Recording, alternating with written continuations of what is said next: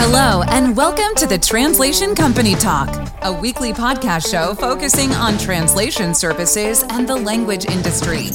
The Translation Company Talk covers topics of interest for professionals engaged in the business of translation, localization, transcription, interpreting, and language technology. The Translation Company Talk is sponsored by Hybrid Links. Your host is Sultan Ghaznawi with today's episode. Welcome to this episode of the Translation Company Talk podcast. Today we are going to talk about mentorship in the localization industry, and I have invited my colleague Stephen Lang, who is very passionate about helping peers in this industry. Stephen Lang is the CEO of Denver-based Cisco Linguistic Services. He has worked in the industry since 1987, first as a translator and project manager, subsequently holding senior management positions in the US, Ireland, and Spain. He chaired the initial committee responsible for ASTM International's F2575 Standard Guide for Quality Assurance and Translation and is currently the technical contact for the update. He teaches in the University of Maryland's Graduate Studies in Interpreting and Translation program and proudly serves on the Association of Language Companies Bridge Committee and as a mentor in the ATA mentoring program. Steve earned an MA in Spanish Translation and Interpreting from the Middlebury Institute of International Studies at Monterey.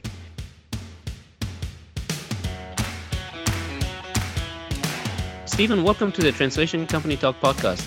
Well, thank you very much. I'm excited to talk to you. Please introduce yourself to our audience and tell us what you do. Okay. Well, my name is Steve Lang, and I am the CEO of Cisco Linguistic Services. It's based in Denver, Colorado, though I work myself remotely from Washington, D.C. And the company, we do a full range of translation, interpreting, and training services with an emphasis on public sector needs related to language access. And I actually just moved into the CEO role in October, so I'm just kind of finding my feet at the moment, but I love the challenge, and it seems like sort of a natural progression for me after 35 years working in the industry. So I'm excited. So how did you find yourself in this industry? Can you give us some background? Sure. Well, I've always loved language. I started studying Spanish when I was in the 7th grade. Of course, in the U.S., you start studying language later than in a lot of other places. But I was immediately drawn to it. I had great teachers in sort of middle school and high school who encouraged that. And I knew I wanted to do something with language, but I wasn't sure what that was because there wasn't a whole lot of talk, when I was back in school about translation and how that worked.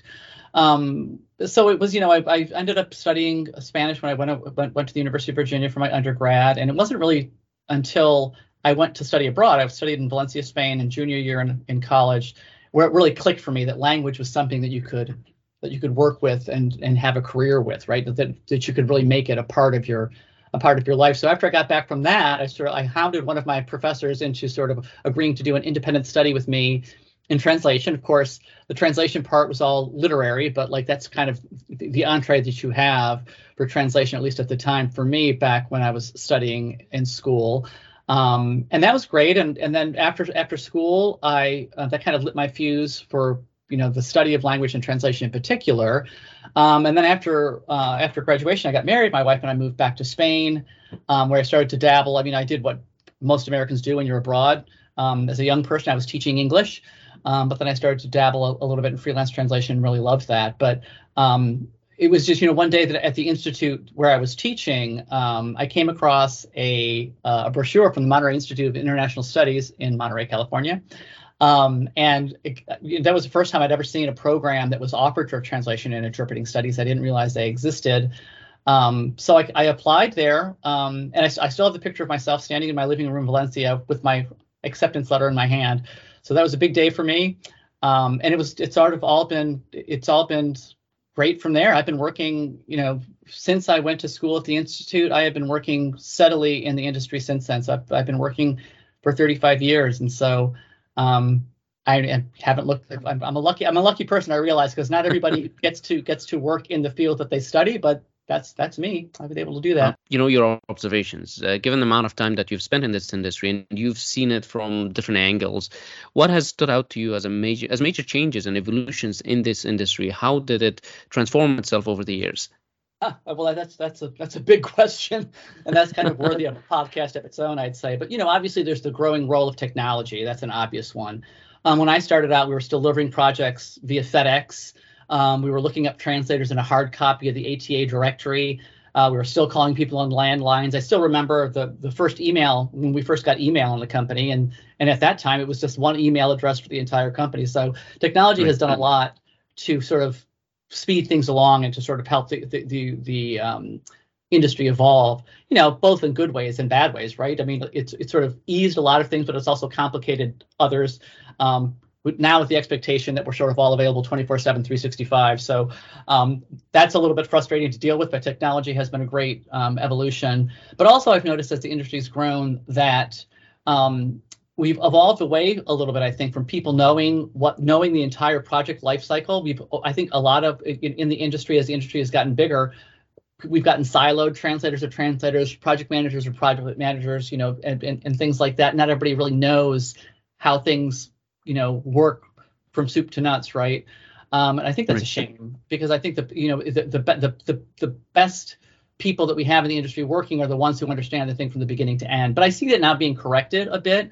More and more, you see more and more T&I programs that are offering tracks in project management, which I think is a nice change. And it's certainly something that I wish that I'd had, because, when I came out of school, I had my translation and interpreting skills, but I didn't have the other skills that you kind of need to work. But I would say that for me, the biggest change that I've noticed over the years that I've been working is the change in the U.S. market, right? So in the 90s, when I was starting out to work, we were doing most of our work for export, and in the usual European and Asian languages, right? So in other words, we were helping American companies sell their products and services abroad.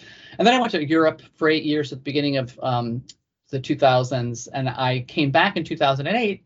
And when at that time, there was a big chunk of the work all of a sudden that we were doing that was being done for consumption in the U.S., right? So, and I would say that was probably about 50-50 at that time. But now what we're doing in my current company is about 80-20, I would say, for domestic consumption, and that's in languages.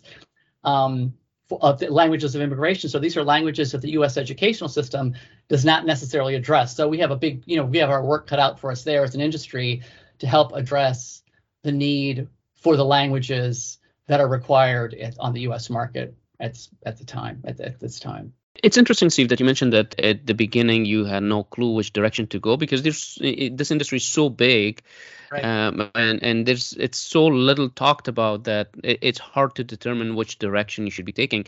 And actually, that's something that I wanted to talk to you about today, which is our topic of conversation for this podcast episode. I know this is very important to you too, and you always talk about this. So, Steve, please tell me, what is mentorship, and if you had it, how would it helped you back then, and why today it is needed in our industry? Well, a lot of questions there built into that one. For me, mentorship and teaching go together. So, you can be working one-on-one with somebody, you can be working in a classroom. Right. And to me, mentorship and teaching professionals, teaching other new professionals is all about helping these new professionals enter the industry with the skills and the knowledge that they need to succeed. And to help the industry grow and to be recognized as the profession that it is. We struggle to be recognized as an industry, as a profession. And so part of mentorship is to help new professionals come in and recognize it for what it is and to succeed, right? And to work with best practices and to follow standards and things like that, rather than sort of just going off on their own to try to figure it out, because that's not good for anybody. And while most programs, T&I programs, both in the U.S. and abroad, are very good at teaching and training for translation and interpreting skills, it's the business side of things, the market realities part, the soft skills that new professionals often lack, and that they can only really get from people who have been working in the industry. So, because otherwise they just stumble till they find their footing. That's not good for the industry writ large, right? In terms of being taken seriously.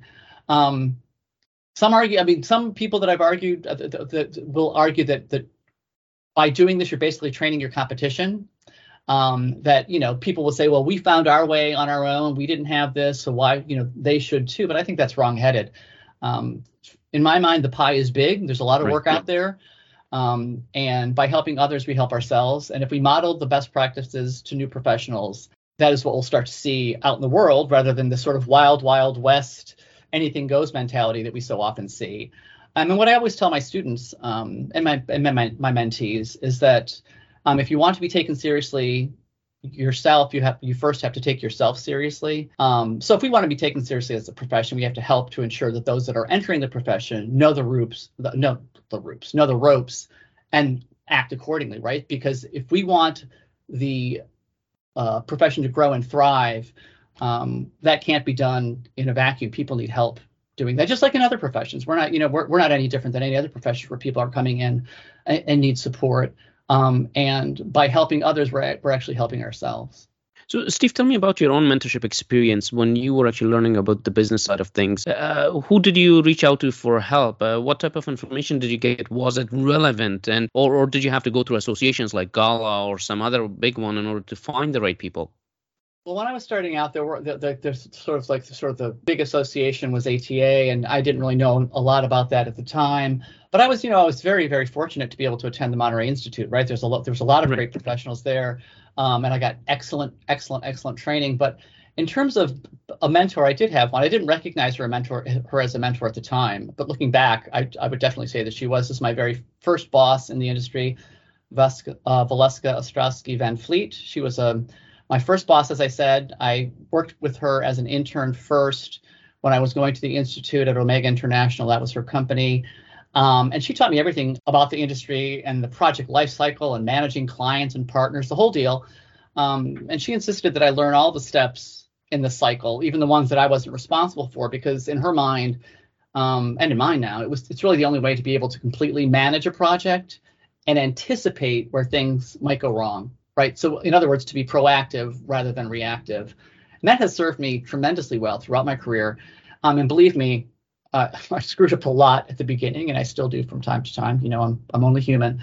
But she didn't let that detract from her mission of sort of molding me into a competent PM. I mean, coincidentally, I was also her first employee. So she did all of this for me at a time while she was dealing with a really steep learning curve herself. But this was a small company. It was herself and her partner and me as their first employee doing all this work. So they really needed somebody who was going to be able to plug in. And I stayed there for 10 years. I ultimately became a minority partner in that company. And I've learned something super helpful and meaningful from every subsequent boss that I've had. But it really was Valeska, who was the one that gave me the solid foundation that's allowed me to have such a long career. So I'm really grateful to her. Our industry is, as you know, undergoing a generational shift. There's a lot of millennials joining, and they are, looking for mentorship. And I believe that without passing the baton to the new generation in a systematic way, we can't expect a smooth transition. How do you think, Steve, mentorship can play a role here? Well, this is exactly what mentorship is designed to do, right? It's to bring people into the profession in a way that they can be successful and in a way that they will not only survive, but thrive. And so if they survive and thrive, so does the industry survive and thrive. And so we owe it to ourselves and to this next generation of professionals to do that. They don't know what they don't know, so we have to help them.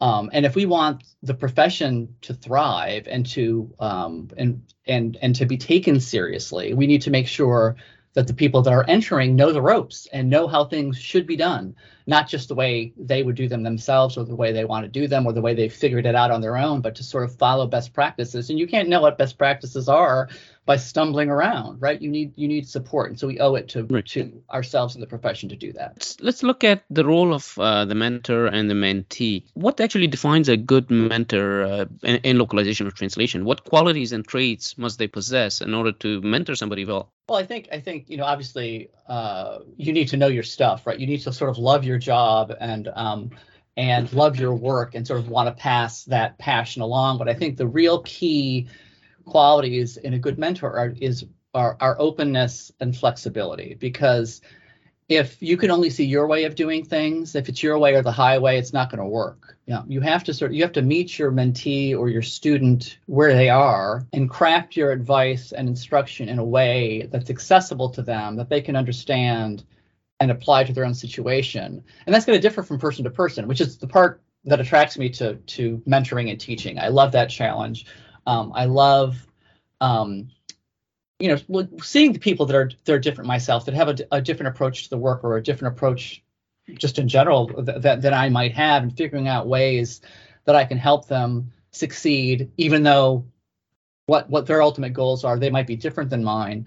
or their approach might be different than mine. But there's a way that you can find to sort of help them along to sort of follow their own path while at the same time learning how, the basics of the industry and how to navigate all of the challenges. And to me, that's you can only do that if you're open to seeing alternative ways and alternative perspectives about how things should be handled. Because just because you did something one way doesn't mean it's the only way to do it or the way that person's going to be successful. But so what you need to do is find out what it is about that person that sort of motivates them and makes them tick, and figure out a way that you can sort of instill that knowledge and pass on that advice to them in a way that is accessible to them. Let's talk about the outcomes. When it comes to mentorship, what do you get out of mentorship? As a mentor, what is your goal? What do you want to achieve at the end? Well, first of all, I just love helping people. I think that's why we're all here ultimately, is to help others. Otherwise you're just by yourself. But I get a ton out of mentoring. I tell people, like, it gives me sort of, it revitalizes me. It gives me oxygen to work with people who are just starting out, who are super enthusiastic about the profession. And it's also deeply satisfying to be able to help someone and to succeed in the profession. I love the industry. I love the work, and I want others to love it too. But when you're doing your day-to-day work, I've been working for like a long time, as I told you, 35 plus years. Sometimes you can lose track of what it is you love about the work that you do. And I think working as a mentor helps remind me of what brought me to the industry in the first place. So there's a lot of enthusiasm and a lot of excitement for the future and things like that you get when you're working with a mentee. And sometimes there are people that are coming that are fresh and new to the industry. Sometimes there are people that are making a career change, maybe some older people that are having a career change, or people that have been working in the industry that are just looking for some support or taking a new direction. So it can take many forms.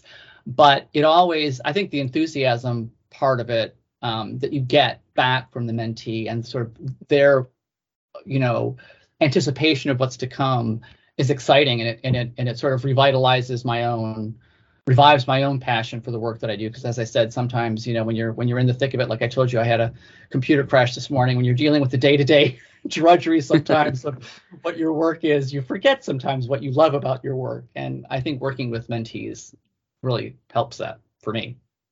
The purpose of knowledge is to be shared, because we are collectivisms and we do things collectively. And if we don't share and transfer that knowledge, then that's useless knowledge. That's basically junk. When it comes to mentorship and you're passing on that knowledge to other people, what type of satisfaction do you get out of it?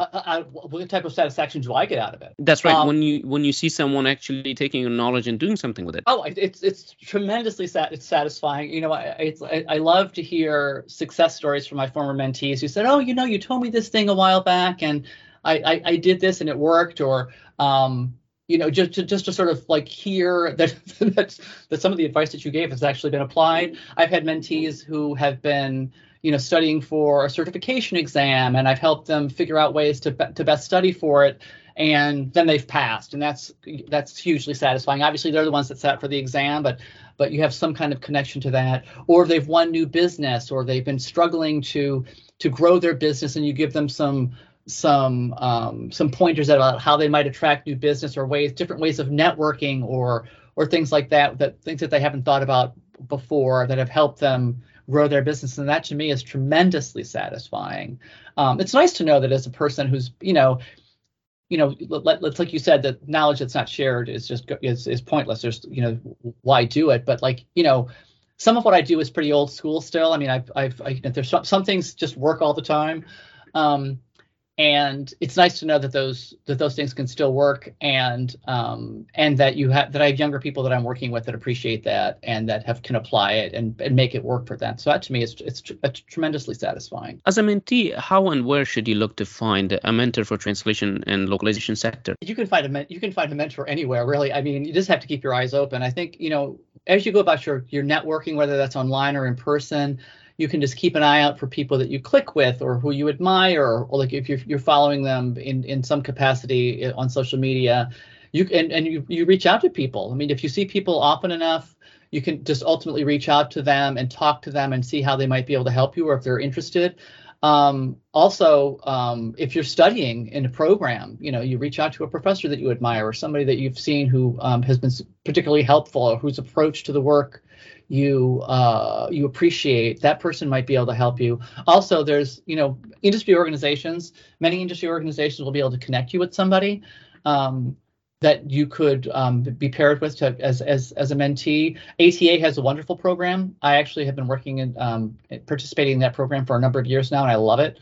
And their program, I think they take applications for their program starting in January. I think the application process for that goes from January to March. So I would encourage people who are interested in doing that, in working with a mentor, to apply to the ATA program, because you can. It doesn't have. It can be about whatever it is that you're looking for. You fill out this application, and you tell them what it is you're trying to improve in your practice, whether it's language specific, whether it's about growing your business, or what specific challenge you have, and then they will pair you with somebody based on that. And I think it's a terrific program. So I would encourage people to reach out to ATA for that as well. Steve, time is a limiting factor for all of us. What kind of value should both the mentor and the mentee associate with their time as an investment? What should they get out of it? Well, I think just like anything else, Sultan, like you get out what you put in, right? Right. It's best to have a goal in mind. You can't go in with the idea that it's going to be like you need to put some structure around it. I think that's the key. You can't be casual about it, because if you're casual about it, then you don't take it seriously. And then you're both wasting each other's time, right? So I suggest that you have a goal in mind. As if you are looking for a mentor, you need to have a sense of what it is that you need help with, and find a person, and then put some structure around that, and time-wise, a time limit on it, at least initially, to sort of keep yourselves on track. So in the case of the ATA program, for example, that program runs for 6 months, and it's up to the mentor and mentee to decide how frequently they're going to, what topics they're going to address, how frequently they're going to meet, and then there's the check-in periods throughout, and then it wraps up, sort of runs, I think, usually from May to October, and then sort of October is when the ATA conference typically is, and then you have an opportunity to meet up with your mentee and mentor at that time. So you need to put some structure around it too. So you take it seriously, and you sort of make it a part of your schedule, right?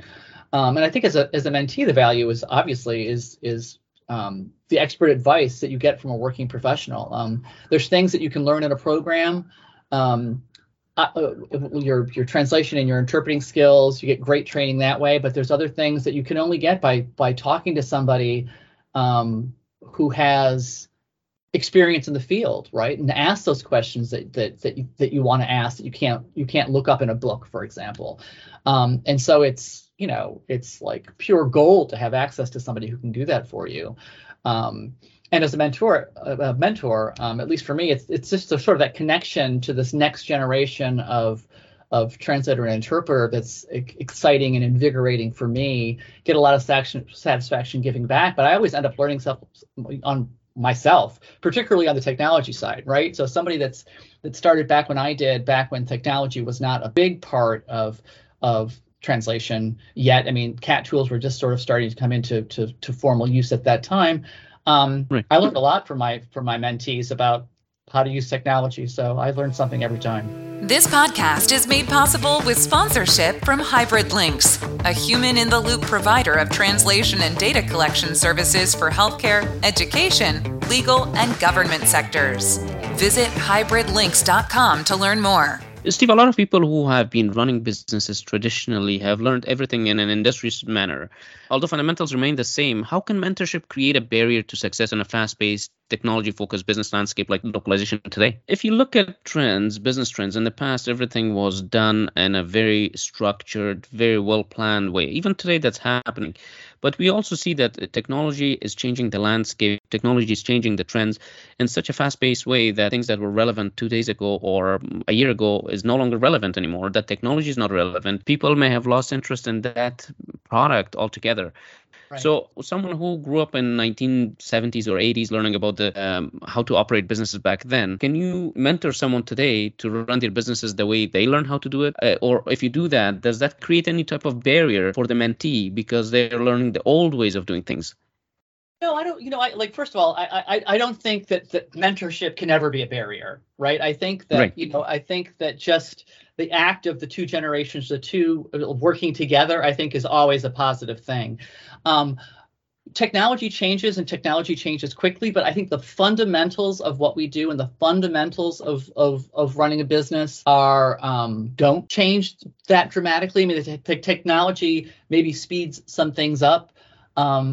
And changes things slightly, but I think a lot of the basics, it's really the soft skills part of things that those things can be hard to learn, and technology is not going to help you with those, right? Technology can automate a lot of things, but I think just sort of the basics, the fundamental basics of translation, localization, and interpreting, and sort of running a business stay the same. So I do think that people from my generation can be very helpful to people that are coming up, and where that sort of relationship works in both directions is on the technology part. I mean, you talk about technology with your mentee, they might bring that into the conversation about, here's this new tool, or that's a new tool, what do you think about that, and how can that be applied? And you talk through those things, and I think in that particular case, the knowledge goes in both directions, right? It's bi-directional, but I think mentorship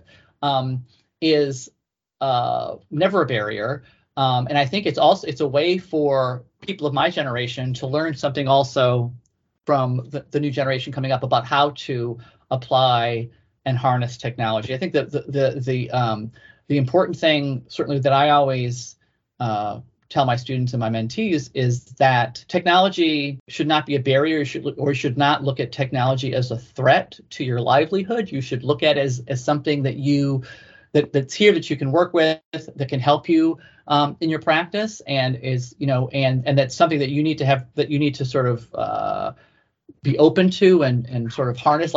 You need to run the technology, not let the technology run you. The fact of the matter, I also work very, very for a long time, I've worked in standards and developing translation standards for the industry. And part of the problem that you have in standards development is similar to what you're saying right now, is that it takes a long time to develop a standard. But technology changes so fast that if you make too many references to technology inside of a standard, by the time you're done, you've got to rewrite it. So you've just got to keep an eye on technology and know that it's always going to be a part of the equation in this business, in this profession, but not let it sort of dictate everything that you do. So I think the fundamentals of the work are always going to stay the same. The technology can help enhance those and how we do things, and perhaps improve some processes and how we get things done. But I think the fundamentals are the same. So I think that the generations working together is something that sort of enhances both careers, both the mentor and the mentee. Steve, while we're still talking about technology, and you covered it quite well, how can you leverage technology to support and mentor people beyond what we did traditionally? As a business, for example, before we were just selling translation, word for word translation, transformation from one language to another. But now with technology, we've opened up doors for all kinds of different types of businesses, business models, and so forth. How can we mentor people to put that to good use? Well, I think that you as a mentor, you need to, again, talk to people about technology and how technology can enhance your practice and help you, right? So not see technology as a threat, but see it as a tool, right?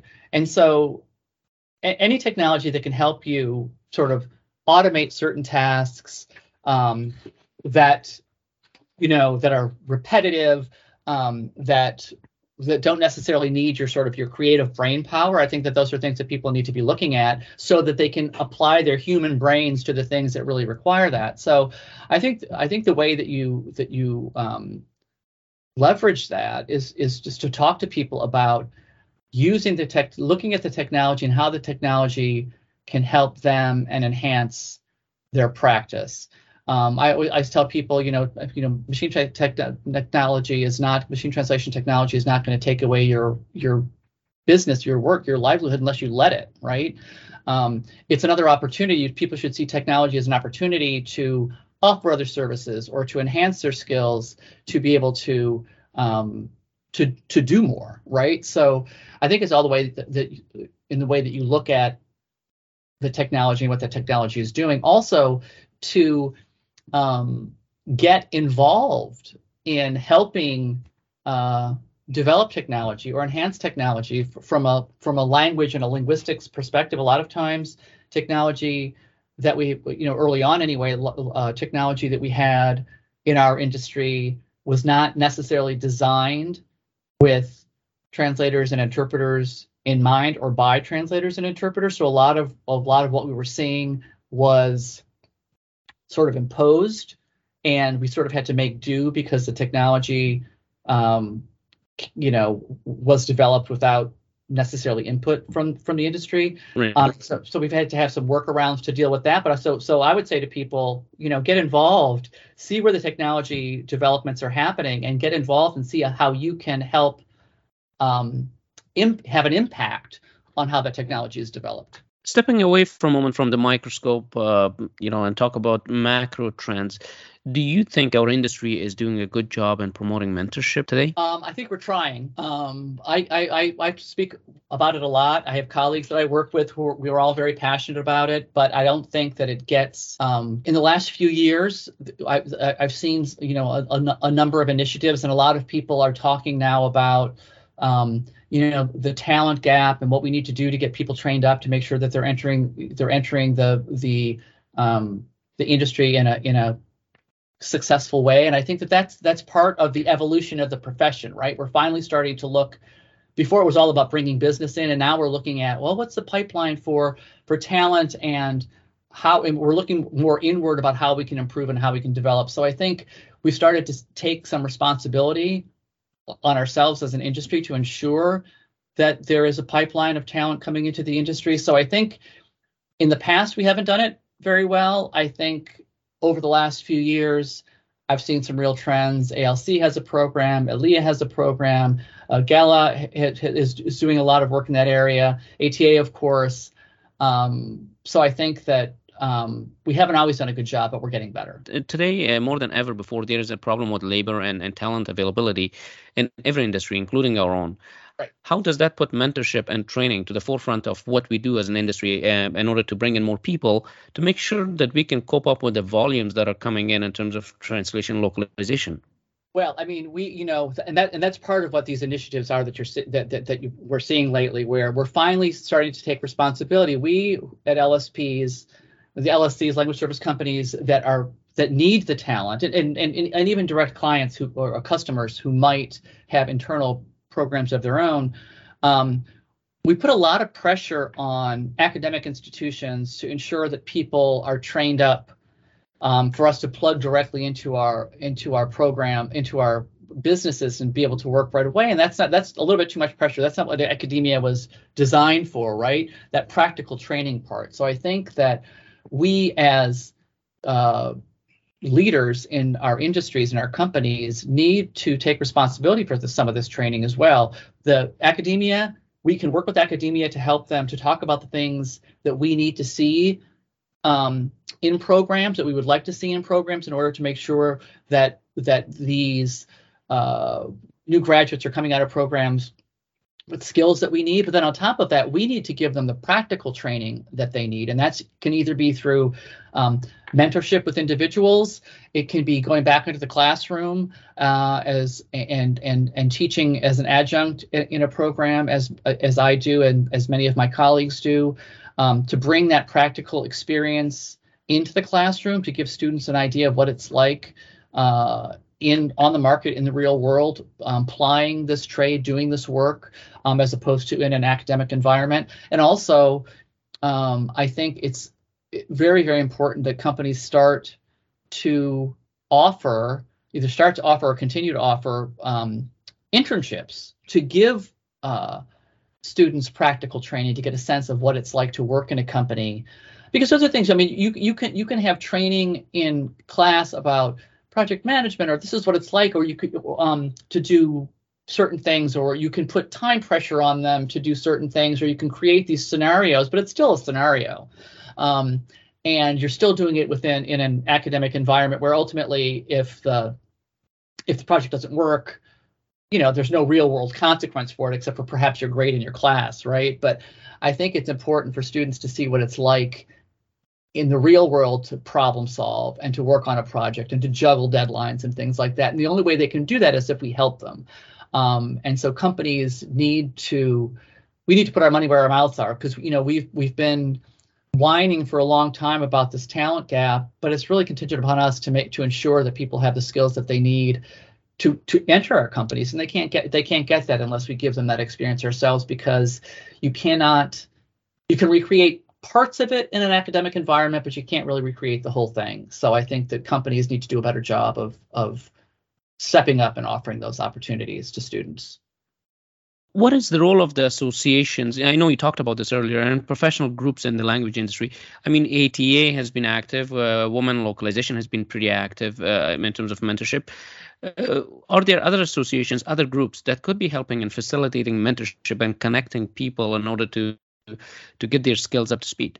Well, I think that all associations should offer something, and I think many are trying. As you mentioned, Women in Localization, and you mentioned ATA, who have these individual programs which are terrific, but there's also outreach programs to academia. ATA has an academic outreach program where people go into schools and talk to students about job careers in translation and interpreting and localization language services writ large, to sort of start planting the seed in people's brains that there are careers to be had.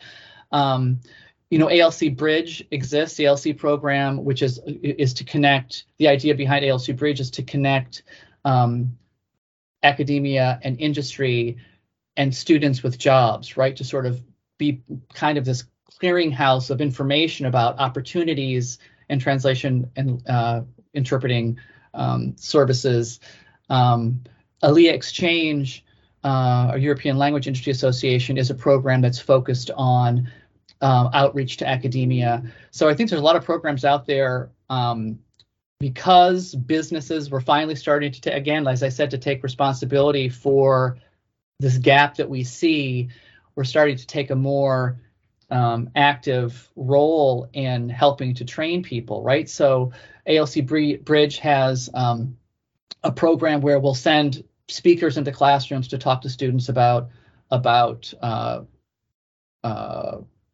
jobs, careers in industry. ALIA Exchange does the same type of thing.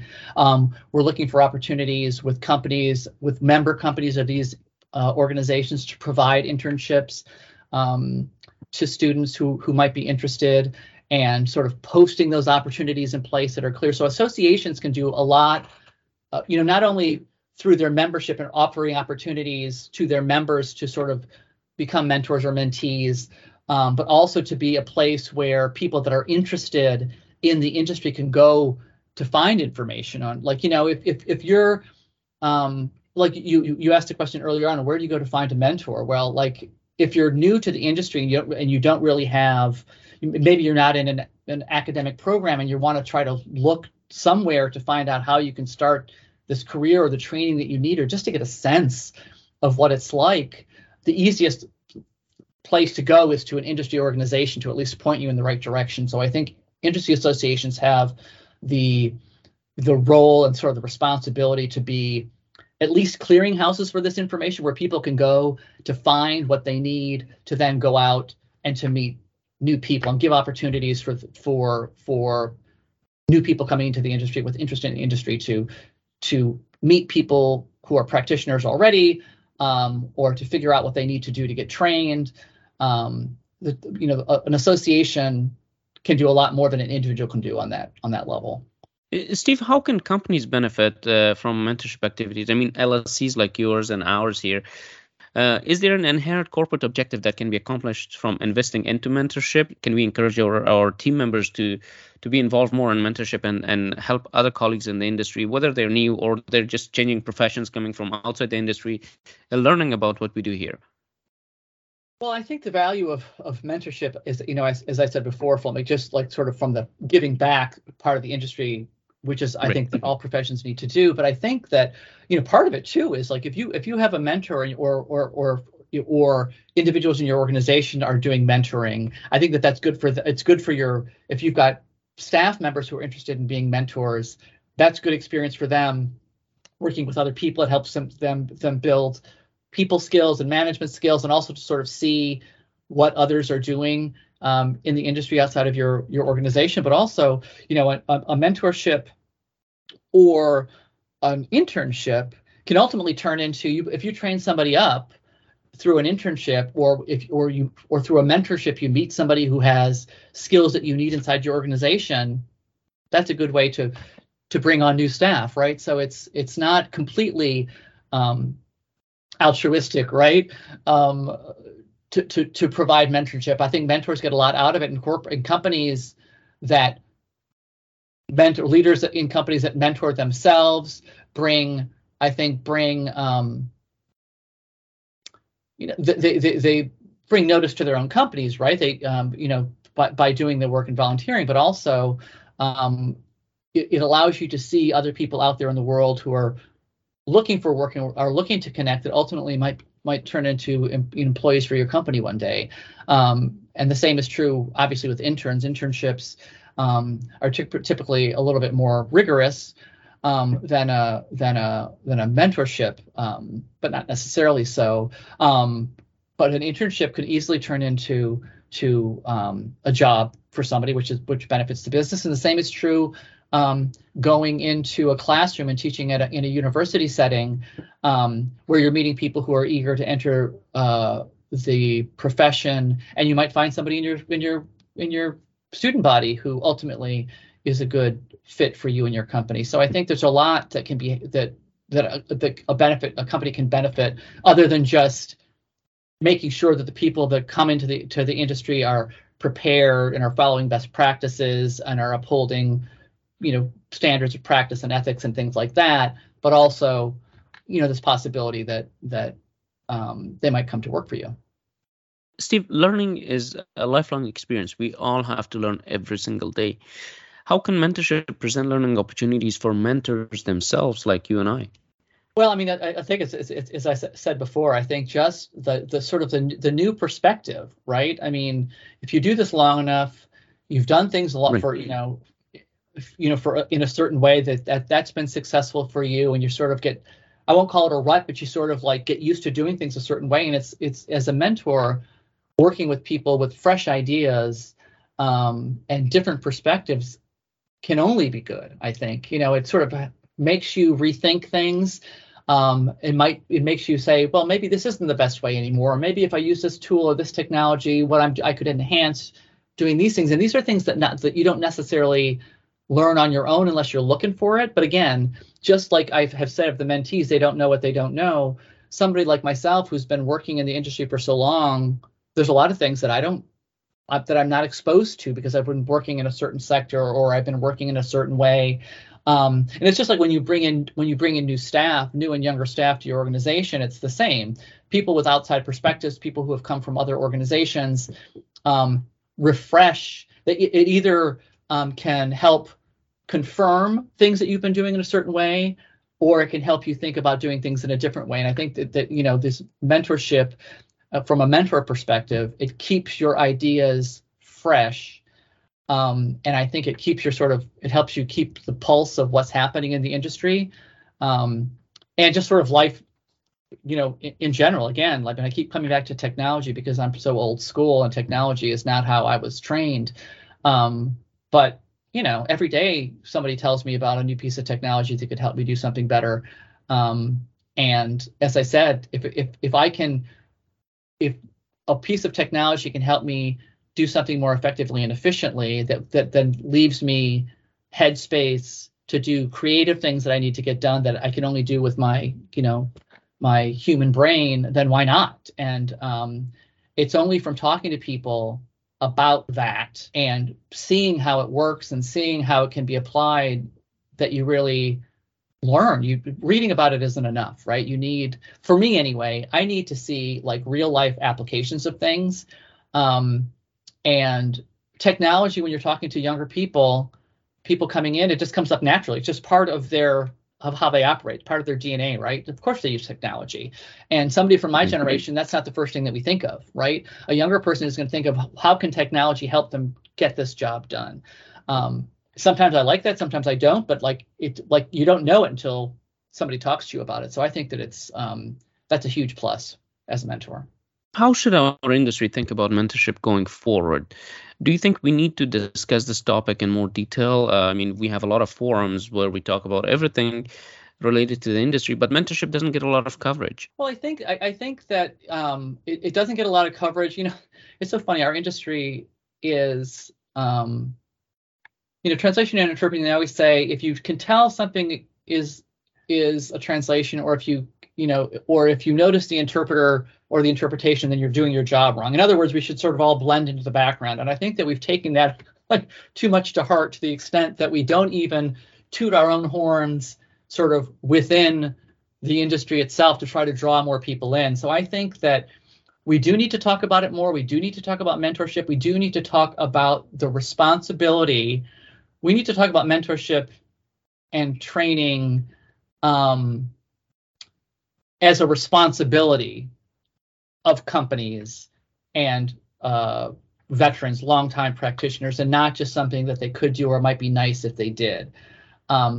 We owe it to the industry and to ourselves to ensure that people coming in are trained and prepared, and academia can't do that by themselves, right? So we need to take some responsibility, and I think we finally are starting to. For a long time, we have complained about this lack of talent. Well, it's not a lack of talent. It's a lack of training, right? There's people out there who want to do the work, who have the language skills to do the work, but they need sort of like they haven't been trained enough in the business aspects of it, or the project management aspects of it, or in our particular processes and procedures in our companies. And you cannot expect somebody to come out of an academic program fully formed, right? And I think that, as I said before, we've been putting too much pressure on academia to do that for us. And we need to finally to step up and say, we need to help with this. It's our responsibility too. We're not going to get what we need unless we engage. And the best way to do that is through teaching and mentorship, I think. As we reach the end of this interview, I mean, this dialogue will continue, but today, can you please share a few words of advice to leadership and LSPs, colleagues in the industry in general, or even folks in localization management role on the buyer side? What would you recommend they should do to improve mentorship in our industry? I think the thing that everybody can do to improve mentorship in our industry is to become a mentor themselves. Put aside the time, volunteer your time, offer it to people. And a lot of times, I think people don't think that they necessarily have anything to offer. Maybe it's too much pressure to think of yourself as a mentor, but it is invaluable for a new person coming into the industry to have the ear of somebody and the support of somebody who's got experience, who's been working in the industry. And like, you might think that your day-to-day isn't anything that's particularly sort of earth-shattering or earth-moving, but you do know your industry, you know your job, and these people coming in don't know that yet. So everything that you have to share is of value. And like, I can tell you, like, I've had it before. Well, I still call people, and ask for help with things. People that I've met through the industry, 35 years on, I don't know everything, and I have particular people that I call if I have a technology question, or if a new service is being offered that I'm not really familiar with, and how do I do this? And so you just have to be open. So we all like to talk about what we do, I think, but I think we need to offer that explicitly to people to help them. So you go to your local university and offer to talk to a program. Maybe they have a T&I program internally and talk to them about careers or about your own career. People love to hear about people who are interested in the industry. Love to hear about the sort of like, what brought you into the industry, or like, what was your trajectory through the industry, all these different things. I mean, people are fascinated by that. And just offering to go in to talk to a program, or even if there's not a program, maybe you've got a local high school that has world language programs, or a local community college, or even a university. They don't have a T&I program, but they have a world languages program. Offer to go in and speak to them, to students, about careers, what they can do with their language.